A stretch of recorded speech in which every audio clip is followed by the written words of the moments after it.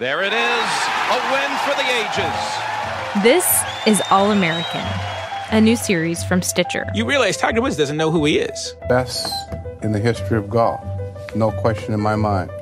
And this season, we're asking, what if the story of Tiger Woods that the media has been telling, what if it's been completely wrong? Season 1 of All American premieres August 20th. Subscribe or favorite now. Primo. Hola, primo. ¿Qué, pintando? Sí, con Purdy. Purdy. ¿Y ese quién es? Purdy, la brocha para pintura. Ten, pruébala. Uy, pero pinta casi sola. Claro, son de gran calidad y están hechas para durar. Perfectas para profesionales como yo. ¿No me la regalas? No, hombre, llevo más con ella que con mi camioneta. Purdy, la marca número 1 preferida por los profesionales. Longest Shortest Time is brought to you by Invitae. Your genes can tell you if you're 12% French or 6% Italian. They can also tell you a lot about your future health. When you take an Invitae genetic test, they search for meaningful health information, like whether you're at an increased risk for inherited cancer or heart disease. Based on your results, you may be able to take steps to potentially lower that risk. Learn more by visiting Invitae.com. That's INVITAE.com.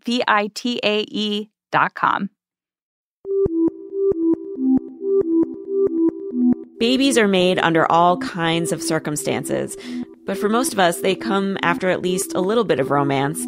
You know, you write each other flirty letters or emails, you go for long walks, you kiss in the snow. Maybe you wind up moving in together and chores enter the picture. So you divvy them up, and if you fall a little bit behind, it's okay. But after the baby, chores become high stakes. It's all about who is taking care of what. You know, who's doing the laundry, who's doing the dishes, who's washing the pump parts, who is doing the grocery shopping, giving the baths, the vitamins, who is driving the kid to and from daycare, who's cleaning the cat's litter box. And, of course, these questions all boil down to who is doing more. Does one partner think they're doing more? Are they right?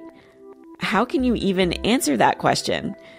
I think even couples with the most honest relationships, even the great communicators, find themselves having a version of this conversation in one way or another after they have a baby.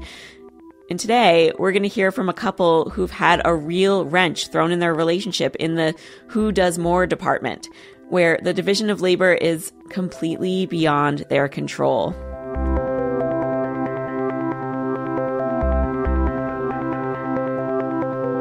This is The Longest Shortest Time. I'm Hillary Frank.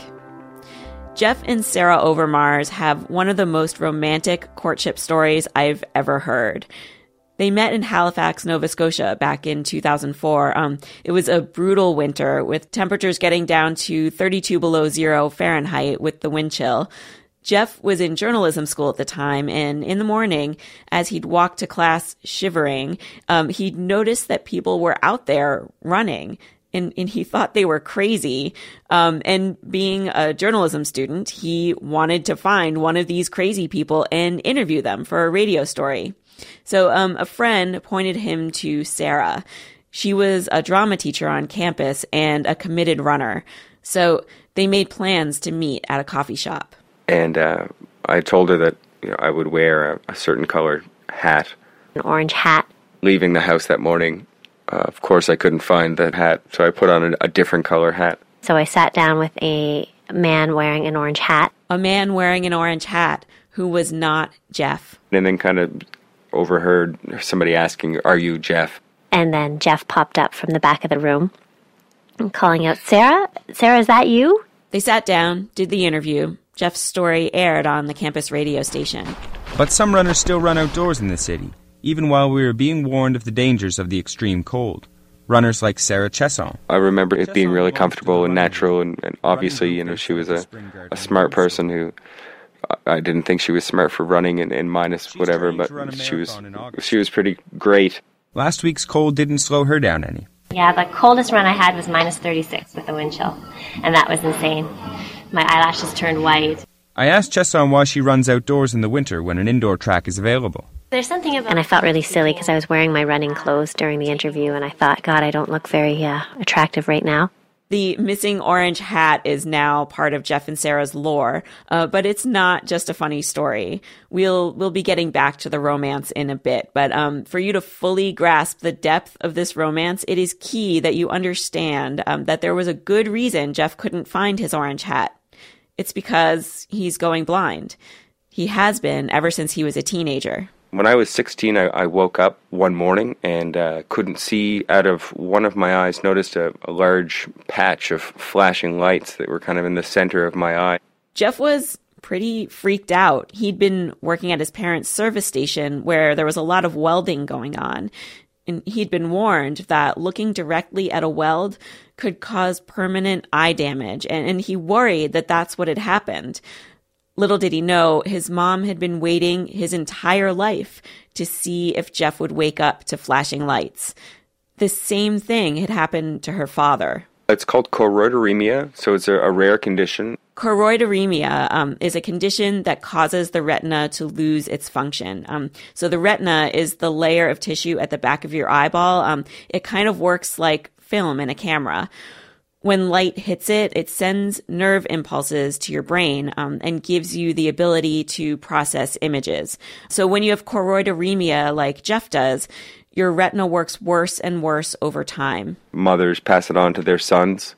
They have a 50% chance, I guess, of actually showing any symptoms or signs or inheriting it. I have it. I have another brother that has it, and I have another brother that doesn't have it. Jeff had known that his grandfather was blind, but figured it was just because he was old. And his mom had made the decision to let Jeff believe that. There was no way to prevent the condition from surfacing if Jeff had it, so she kept what she knew to herself. So there was no need to kind of give me something to just kind of wonder when the shoe's going to drop, sort of thing. So that's when the shoe dropped, I guess, is when I lost that initial bit of sight in my left eye.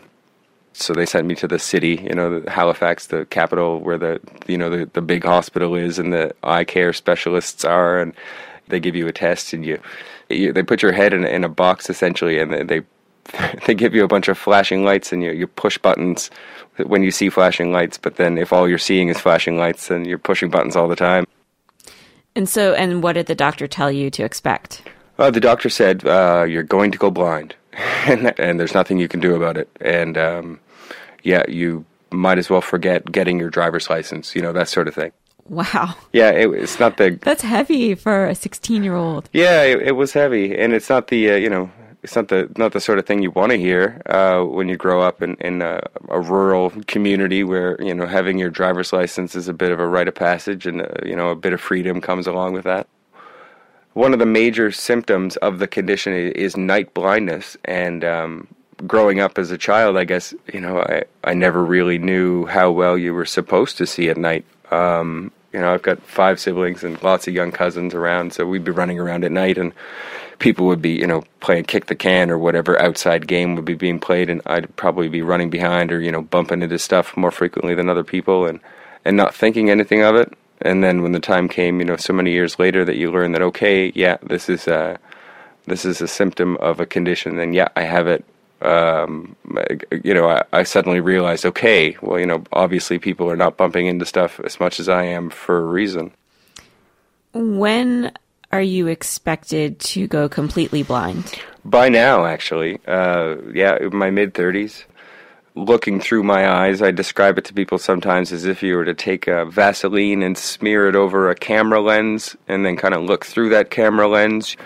So out of my left eye, that's how I describe that. And my right eye, which is my good eye, the flashing lights and all the bad vision is kind of working its way from the outside inward, which is how the degeneration kind of naturally happens.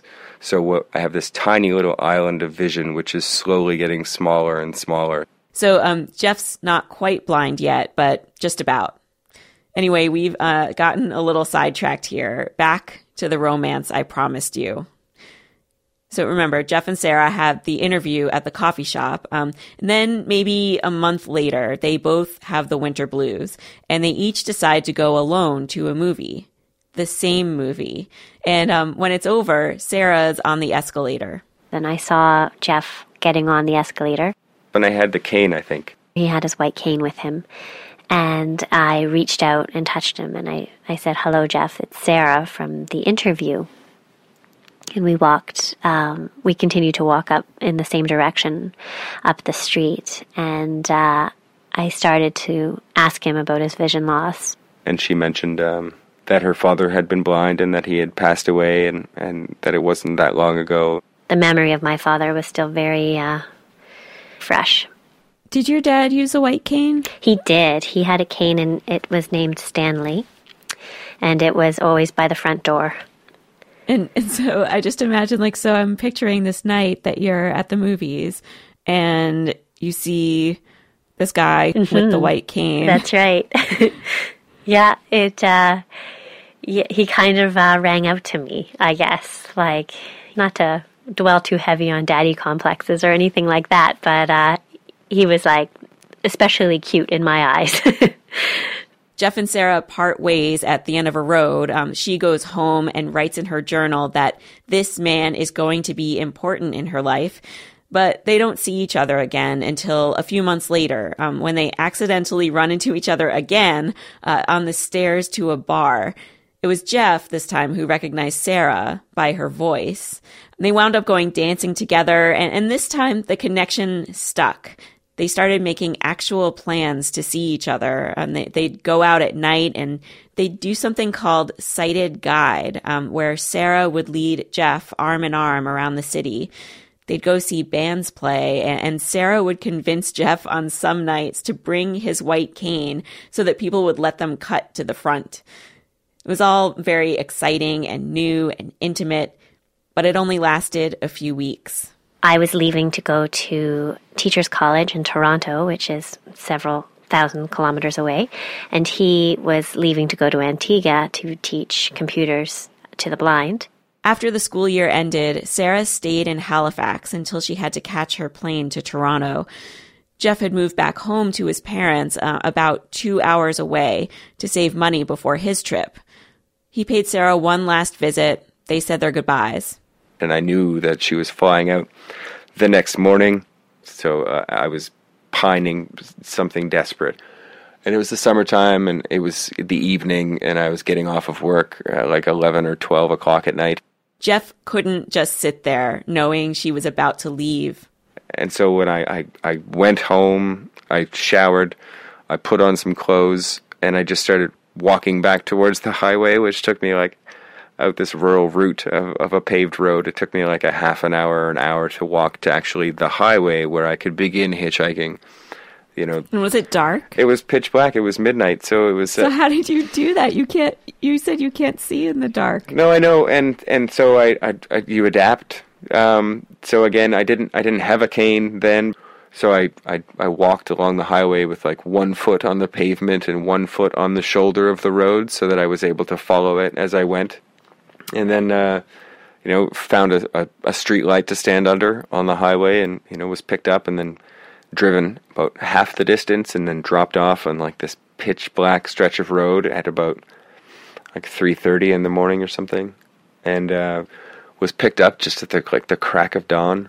They drove me the rest of the way to the airport. And were people aware that you had vision impairment? Yeah, and then they I got the, why are you doing this? Oh man, you must be something awful in love or something. And fortunately it worked out because honestly, the opportunity for it not to work out was there. I could have been stuck on the side of the road while she was boarding her flight to leave, and that would have been that, and there would have been no redeeming story or God knows what would have happened. But yeah. It is both really freaky and really romantic. I know, it was dangerous and freaky and romantic. And also awkward. My mother was there because she was dropping me off, and she said, "Oh, Sarah, he really likes you." So Jeff and Sarah say goodbye for real. She goes to Toronto, he goes to Antigua. Sarah says she wasn't really looking for a long-distance relationship, but Jeff kept the flame alive with his frequent love letters. And eventually, they got together as a legitimate couple. They got married, had kids. Libby is 5 and a bit. And Tom he'll be 2 in May. Once we were married, we we got pregnant pretty quickly. It was just 4 or 5 months that we were married, and it was a choice of wanting to start a family early so that Jeff would have a chance to see his children. Have you been able to notice from his behavior that his vision is deteriorating? Absolutely. Yeah, absolutely. Even from baby 1 to baby 2, there's this thing that happens in our house all the time, which is heartbreaking to watch, where because of Jeff's vision, he doesn't have any peripheral vision. So he will bang into the children. Because they're just the right height, where if you're kind of ambling around the room or moving from room to room and you connect with one of them, it's a good, knee to the sternum or shoulder or forehead. It used to happen with Libby from time to time, but it happens with Tom almost daily. As you can imagine, being unable to see your kids when they're right in front of you makes taking them out of the house really difficult. If in a crowd of people where there are lots of children, am I going to be able to grab the right one at the right time? Now that Libby's 5, she can, grasp the concept of her own safety. So, Libby, are you looking out for yourself? Because, Daddy is doing it, but he might not be doing it well enough. I don't feel safe, like even pushing a stroller or pulling a wagon. I'm always just very concerned that I'm not going to see a car in a crosswalk. Not being able to see your kids also means you can't see your kids' stuff. So all the time, it's who put what where and where did it go? And was it you, Jeff, that put something somewhere and forgot about it? Or was it somebody else that moved it? For example, on Sunday, we lost the baby wipes. I was upstairs changing a rotten diaper. She asked where the wipes were. She yelled from upstairs to downstairs, and I answered with a yell that they're on the change table where they should be, and of course a few hollers back and forth that no, they weren't there, and where were they, and I don't know where they are. They should be there. I didn't move them. What do you mean you didn't move them? They're not here. I didn't move them. Well, maybe the baby moved them. He came stomping along and was really angry that I couldn't see them, and he was tearing apart the baby's room trying to find them. Like, these baby wipes might as well have been diamonds for the way that it was coming across and like the importance of this.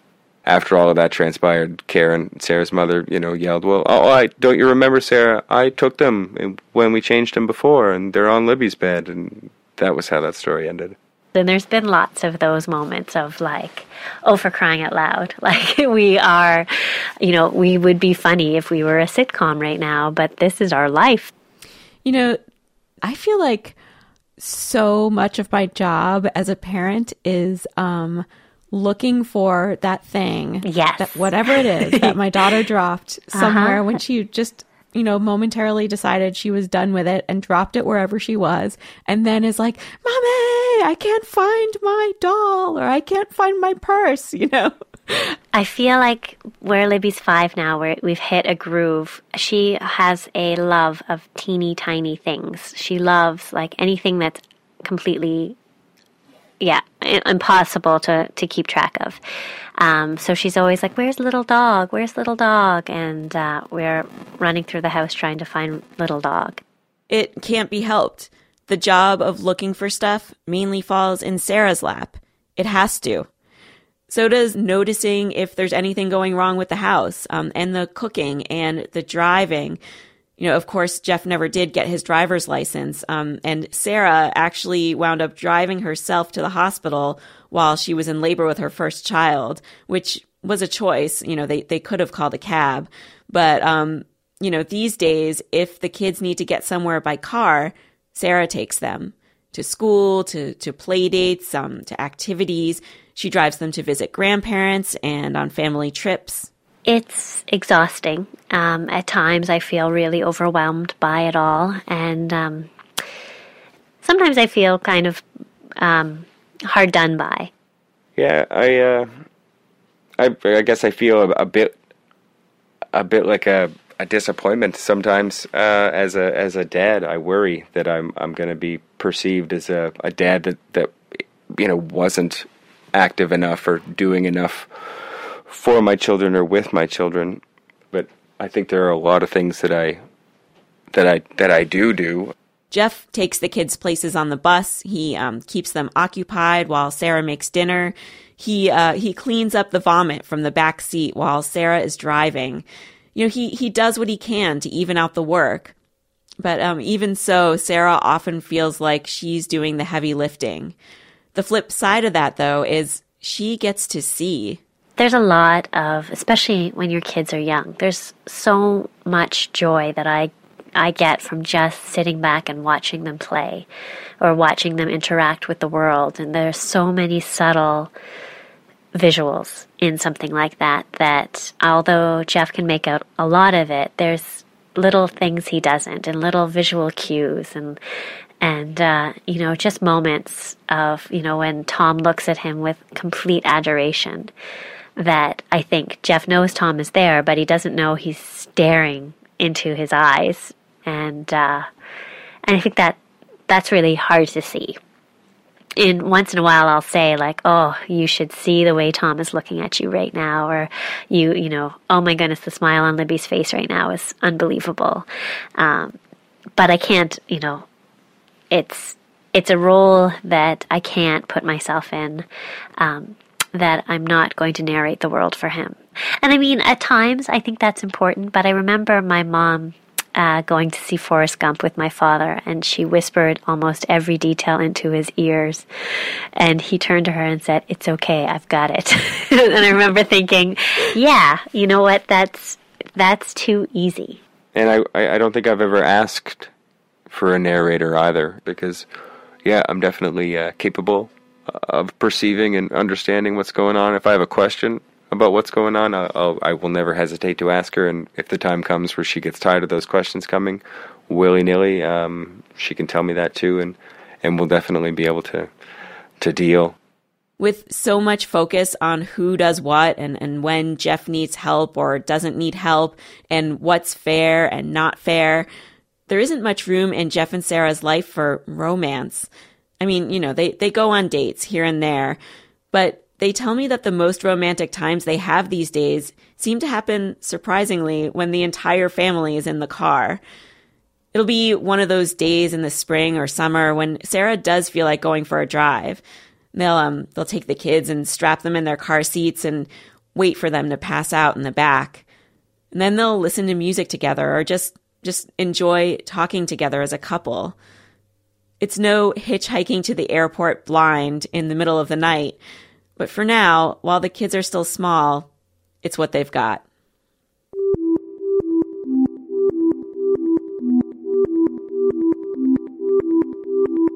Jeff Overmars turned 35 this week. That's the age when he thought he'd lose his vision entirely. Jeff's got an alarm clock at the side of his bed that lights up, and first thing every morning he rolls over, looks at the clock, and checks to see if he can still see the numbers. Do you feel like you're just dreading the day that you wake up and you can't see the numbers on that clock?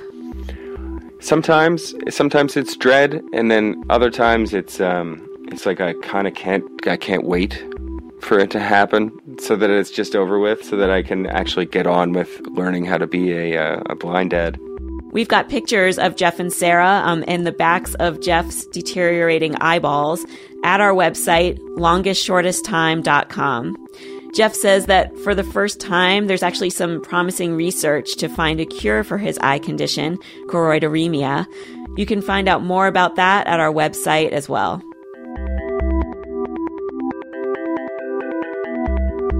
Today's episode was brought to you with support by MailChimp, the people behind Tiny Letter.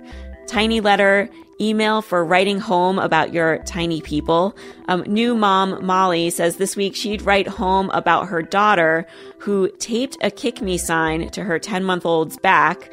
Never too early to start pranking your siblings. Support today also comes from diapers.com.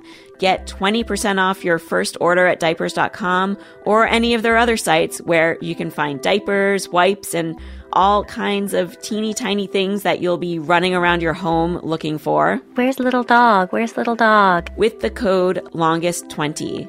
That's LONGEST20. Our theme music is by the Batteries Duo. I'm Hillary Frank. Back in 2 weeks at 3 a.m. with a new episode of The Longest Shortest Time. And as always, if you have a story of a surprising struggle in early parenthood that you'd like me to consider for this podcast, go to longestshortesttime.com and submit your story.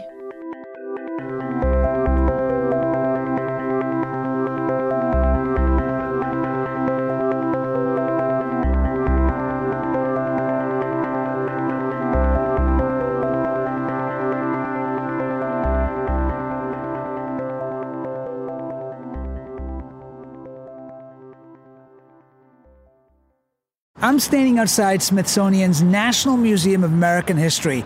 Inside, there are like 1 trillion objects, and I have to go in there and find 10. So we open a drawer here, and there's Indiana Jones's jacket and Indiana Jones's whip. What is this? Prince donated this guitar. I'm Asif Manvi, and I am lost at the Smithsonian. Where do I begin? This place is obviously full of fascinating stuff. Fonzie's jacket, worn by Henry Winkler on Happy Days. There are 156 million objects in the Smithsonian's collections. Here are Muppets. These aren't just objects. They're pieces of America's self-identity. I'm looking at a robe with the name Muhammad Ali. Only 10 episodes, only 10 objects. That's pretty amazing. Lost at the Smithsonian is out now. Subscribe now in Stitcher, Apple Podcasts, Spotify, or wherever you listen.